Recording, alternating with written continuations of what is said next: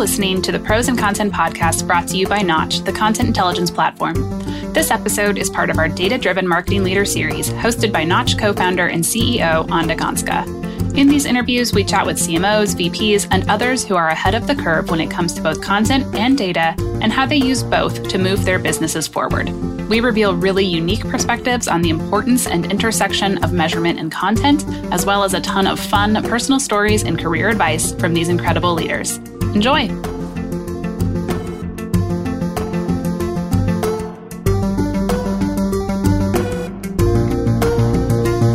Hello, everyone, and welcome to the latest episode of the Data-Driven CMO podcast. I have here with me Meagen, who is the CMO of Lacework. Welcome, Meagen. Happy to have you here. Thank you for having me. Love the red jacket. Thank you. I wanted to start, like we always do, with a bit of a personal story. Would love to know what got you into marketing. I graduated MIS computer science and started out as an IT engineer.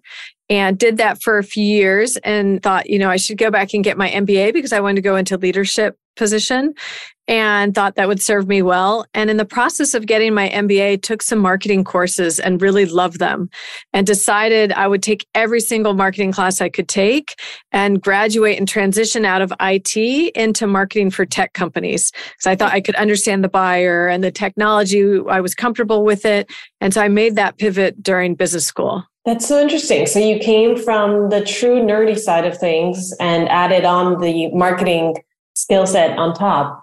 And it sounds like you've been both advising and also working within a lot of really technical businesses like MongoDB. I know you were the CMO there for a while, selling into engineers. What's kind of one of the secrets for the hacking the engineer psychology? It's the same for every company that you work at. Having switched between different buyers and personas is understanding the buyer and the persona, why they buy, what your ICP is, your ideal customer profile, what they care about, what is their pain, right? What causes them issues and pain, and how do you solve that, and how do you solve it differently than others? And so with developers, we're doing cybersecurity for the cloud. So we think about when you're building your code to deploying it in the cloud, how do you secure it and the pains around that?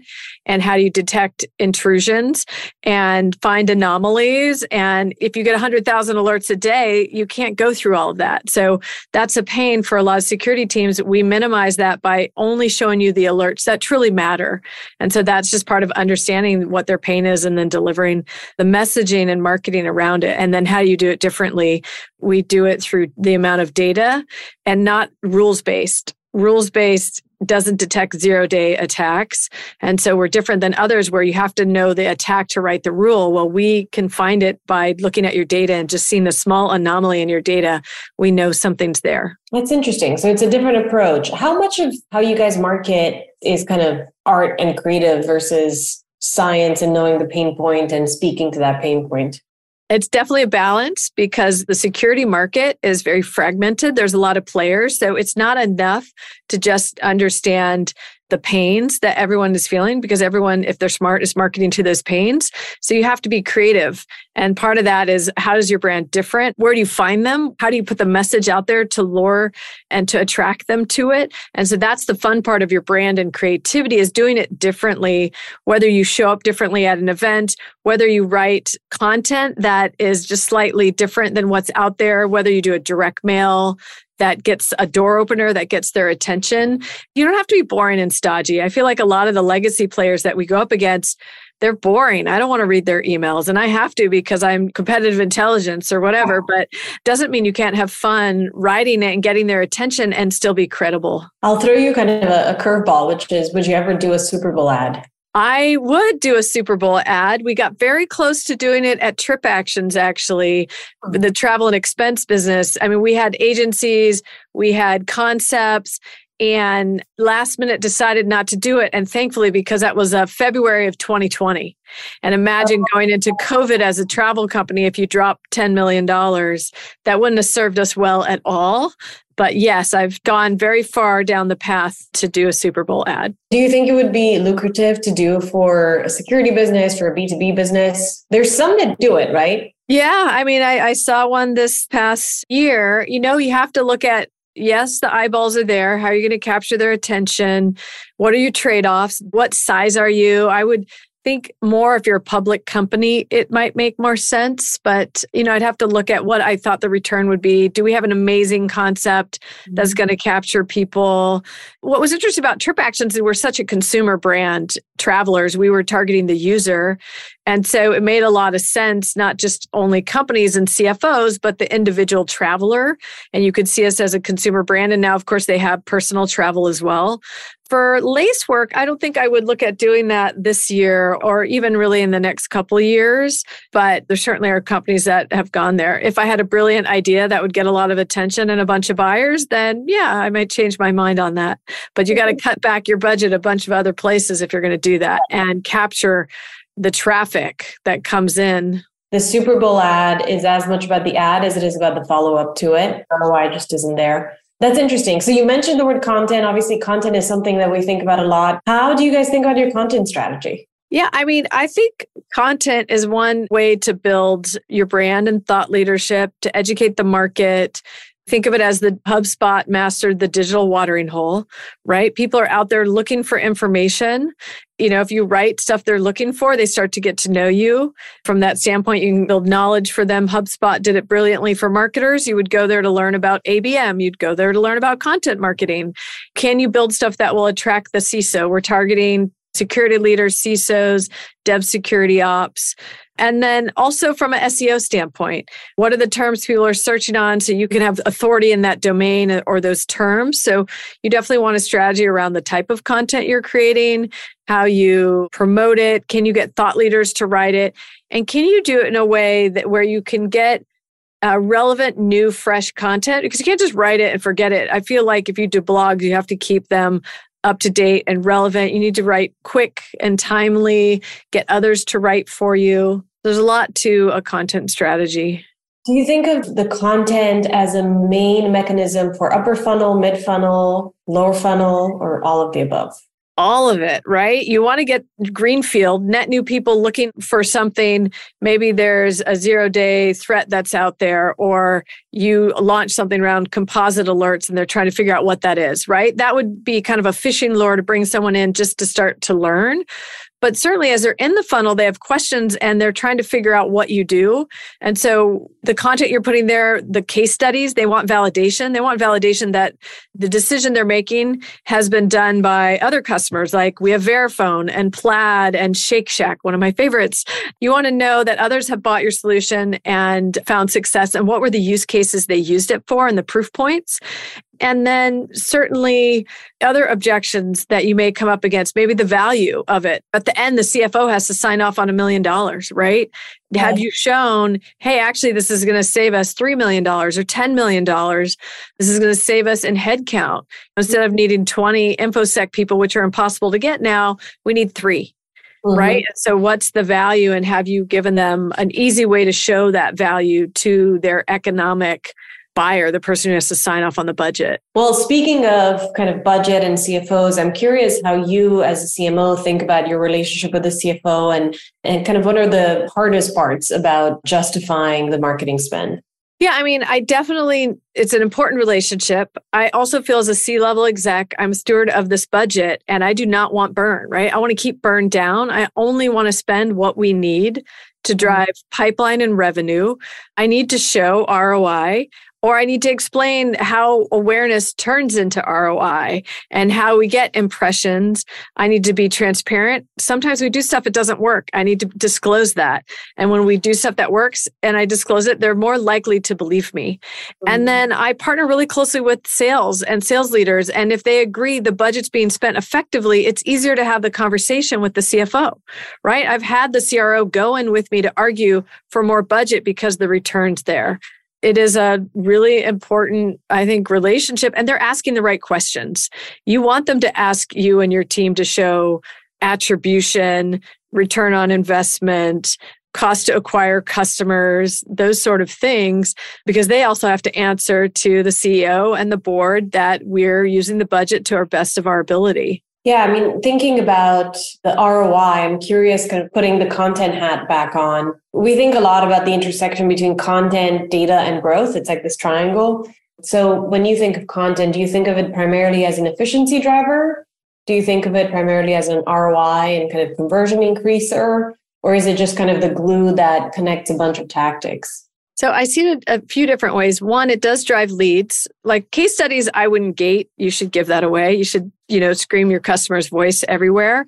But if it's maybe a Gartner or a G2 grid, and there's some value there, asking for an email address, I think, is a fair exchange, or any content that has got a certain amount of knowledge. So I see it, one, you can measure that for sure. Then two, once someone's in the funnel and you already know them, you don't need to ask for information, but you want to nurture them and educate them. So if you drop them into a sequence of 5 to 8 emails, you can measure if they click through to the content, and you can create influence reports. You can track it to campaigns, and you'll start to see different content on your site that gets used over and over by deals that close.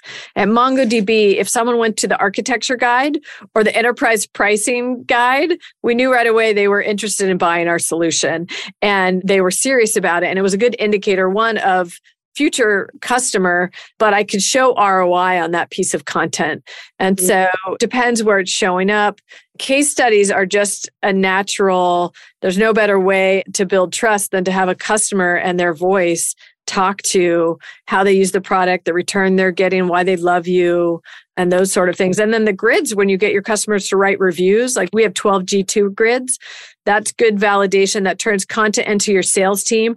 They need good content to lure and to talk to security leaders to say, hey, I can bring you value. I've got some interesting information you might need for your job. Or I can show you how to report on what's happening in your environment, in the cloud environment, and numbers of breaches that you've blocked and detected. And, I have a way to elevate you with the company and the board, right? CISOs often need our data that we can provide them in the boardroom. So that's a good way to use what we have in dashboards and content for them. So all across the funnel for different areas. Yeah. Do you architect or instrument the journey through content at all? We do on our nurture programs, and every sales rep starts to use what's more effective. But yeah, if you're in a nurture track, we're definitely trying to give you the content that's most relevant in your journey at that time. Or if we see you take a certain step, then we're going to send you that. Let's say you're in a buying decision and you need to show, a lot of times you'll have to show that the software is secure, or you'll have to show that you're compliant too. So we have those sort of docs that make the buying decision easier and faster. Tell us a bit about how your team is structured. So where does content sit, for example, in relation to growth and brand? And where does the data team sit as well? Yeah, so my teams, mostly the last 3 companies where I've been the CMO, are functionally aligned. So product marketing team, demand gen growth team, systems web operations team, design, brand, and then corporate communications, PR, and then localized worldwide. What you find is certainly product marketing has content in it. I'll put the people who write the blogs either under corporate marketing or product marketing. If it's a more technical organization, like we're targeting security developers, it may sit in product marketing. It just depends on the leader too, if they know how to lead content and leverage that. Corporate marketing, there's a lot of content there. We'll do a lot of case studies. I've had the customer marketing writer and owner be under corporate marketing, but I've also had it under product marketing. So that depends. And then demand gen, usually have messaging brief that you get from product marketing, but you're going to pull from that and write a lot of content for email marketing, for direct mail. And then social media, I tend to put either under brand or corporate marketing, and they're taking all the assets and making them a little more digestible or snackable and putting them out over the social channels. So there's kind of pockets of content in different teams, but no kind of centralized content team that serves everyone. That's right. What I will say is if you're in marketing, you need to write for the most part. Everyone needs to write. Maybe operations can get away with not writing in the web team, but you need to be able to write emails, social, blogs. What I will say, you also need to align around one voice. So you need to have a good messaging brief and doc that everyone aligns to. And then you have to have a review process. What I like to do for review is everyone that's director and above is on an email alias. And no matter what goes externally, it has to have 2 approvals from that alias. So if you're writing social media, it goes there, and 2 people just have to write back approved. If you're sending an email out, it goes there. If it's a blog, it goes there, case study. And if you have directors and above, that means brand has a chance to make sure it's on brand and images are right. Product marketing can make sure it's accurate. You've got demand gen with best practices. You have people like ops who check the links and the spellings of name and how it looks. And you have some people who look at it on their phone and some people who look at it desktop. You will find a ton of your quality issues by just doing that check to an alias and putting it on the writer and the owner of the piece of content to get those approvals. And what about the data and analytics team? We have a separate organization that does data and analytics outside of marketing that we can go to pull stuff here at Lacework. At Trip Actions, our head of PR, Kelly, she was phenomenal. She would go to the data team with the questions she wanted to have pulled, and then she would write the stories and then go pitch it to the media teams because she knew what they cared about. And she would bring data around travel as it was coming back from COVID. She would show trends. She would talk about where people are traveling. She would get them to pull, like right now, everyone's going, they want vacation because we're coming out of COVID. Everyone was going to Hawaii or Mexico. And then when the international routes opened up, she would talk about those sort of things. So if you're lucky, you have someone on your team that knows the questions to ask. And then wherever the data resides, they're going to that team to pull it. Interesting. Makes sense.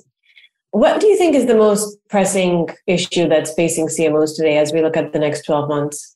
Well, certainly if you're in tech, you're seeing, a squeeze on the budget, right? Companies are downsized a little bit. They're worried about their burn. It's harder to get cash. So you've got to get your burn down and you've got to be hyper efficient. You should always be those things. By the way, COVID and then the economic environment should not cause these behaviors. They should be happening anyway, but even more so, you're being efficient, you're prioritizing because you can't do it all. Your people, you need to help them prioritize what they're focused on. And if you're going up market or enterprise, make sure you're only focused on the accounts you want to bring to sales. Right? Your account-based marketing matters a lot, aligning around that and just going after those that matter and really measuring it. Because obviously, if you can't show ROI, you're going to get cut. And then if you have 40 technologies, you're probably paring that down to 30. So understanding and making sure you're getting the most out of every dollar you're spending. Yeah, no, that makes a lot of sense. And it's in a lot of what we've been hearing from not just tech CMOs, but in particular tech CMOs. Does that mean that there's going to be less investment in brand over the next 12 months? No, I don't think that's the case. I think it depends what your company needs. If your biggest issue is nobody's heard of you, then you're probably going to do different things that are going to get you in front of those buyers that may be more brand oriented, but you certainly have to be able to capture them. So it's a balance. I mean, you want to bring people along. There's different stages of investment in brand, but I don't think you can ignore it. And if you don't do a little brand and you only do demand gen, I think you're governing your ability to scale in the future, right? You can do those short term, get what you need to feed yourself that quarter. But if you're not doing a little bit investment in brand, the next year you're going to get hurt. And the companies that are able to figure out that balance are going to take market share. Makes sense. What about event marketing? Yeah, I mean, now that we're back out there, there's good return on it, but you've got to get the people there and you have to partner closely with sales. I never find event marketing to work well if it's just marketing driving attendance. Sales needs to bring the buyers, their prospects, they need to bring customers and get them there. And I guarantee the chance of them closing that deal goes up dramatically if they get that person there. Just that relationship building. And if your competitors aren't doing it, it's a huge advantage because you start to lose that relationship. Once you've been out with someone, you've broken bread, you've had food, a coffee, a meal, you just have that rapport and you can't get that over Zoom. I think it's hard to close $1 million deals over Zoom. You need to build that relationship. And sure, okay, maybe you get it. But now when renewal comes, if your competitor has met with them and starts to build a relationship or all of a sudden has a connection or a new leader comes in, a new CISO comes in, you don't have those relationships, you don't keep on top of it, you're going to lose the deal or you risk losing the deal. So you've got to make that investment. I would say I saw it really clearly with Trip Actions. COVID, most of our contemporaries and competitors laid off all their marketers, pared back on sales, dropped investment in travel specifically. This is travel, which makes sense. We did take a cut and we cut budget in half, we cut team in half, but we didn't totally stop. And we continued to be present. We continued to reach out. We did direct mails. We did a lot of online and content. We took a lot of market share because of it. And while smaller companies were not buying software to travel, larger companies had RFPs that were coming up for renewal. And we went after that in a very hard way. I mean, we hyper-focused. And because we had the marketing team still and the sales team, and we were hungry, we were getting deals. We got Adobe and Heineken and Netflix and these large companies because we still kept some investment in marketing and sales. And so what I would say, even in this environment, don't cut it all the way. I think there's an opportunity to get a competitive advantage if you are focused on, the targets you want to be focused on. You can catch your competitors off guard. And I think we're doing that right now at Lacework. We are hyper-focused on the market and going after the deals that are there and renewals from our competitors and making sure they know what we're about. That's awesome. I love that attitude, being hungry and being focused. It's exactly what it is about nowadays. This conversation around Zoom made me think of, I think at the beginning of COVID, we were all jumping on the bandwagon of Hopin and all these kind of event platforms. And it made me want to ask you, what do you think is the MarTech that's going to do well over the next 12 months? And what do you think is the MarTech that's not going to do well, especially given all the kind of COVID change in behavior for marketers? I mean, it's a good question. I'm a heavy user of tech. We do have over 40 technologies. I think that in this environment, marketing technology gets cut pretty quickly unless you can show ROI. So any tech that you can't prove you're building pipeline with or closing revenue is going to be hard to hold on to. Things that I think matter a lot for us right now, because we have a fragmented space and there's a lot of players, are things like the G2 grids, the analyst reports, and showing your positioning as you're competing for that market share. I think account-based marketing is huge. If you're going to be hyper-focused, the Terminuses of the world, the 6 Sense, those products matter a ton. I think direct mail, physical things that sit on someone's desk, you're going to open. If I get something, I open it and I look at it. I think that matters a ton. I'm a more in-person events side of it. So I'm less on the virtual events. I got a little sick of them, and I have to believe a lot of people are. If you don't have a lot of time, they're great. You can hop on, but I don't know how much people are really paying attention to an all-day thing. Yeah. I think webinars are still great. Webinar technology makes sense. Short snippets make sense. Quick videos, catchy things, social media, all of that. People are still on all those platforms. But I don't know that I want to do an all-day virtual event anywhere. But in person, I want to meet people. I want to talk to other CMOs and VPs of marketing. I want to understand what they're using, what are their best practices. So yeah, I think it's going to depend. Website personalization still matters a ton. Companies like Mutiny that are helping us personalize in bulk and optimizing your paid search. Companies like those that are understanding the user behavior on your website, I think matter a ton. You want to continue just to optimize your spend. Mm-hmm. Makes a ton of sense. Well, thank you. This was awesome. I guess my final question is, what other advice do you have for marketers as they're looking at the next 12 months? Yeah, I would say focus on your customers 100%. Right? A lot of this focus is on renewals. Don't lose the ones you already have. So the lifecycle marketing is going to matter a ton because it's much harder to get net new. It's much more expensive than to keep them. So write those nurture programs, follow up with them. That's what I'd be focused on the renewal side. Awesome. Thank you so much, Meagen. This was a great conversation. So much wisdom. Really appreciate it. Happy to be here. Thanks for listening to Data Driven CMO. Take a moment to subscribe so you can drop in on future conversations with CMOs who are ahead of the curve in content and data, using both to move their businesses forward. Learn more how the right data can reveal your organization's true audience journey at Notch.com. That's KNOTCH.com. And thanks for listening.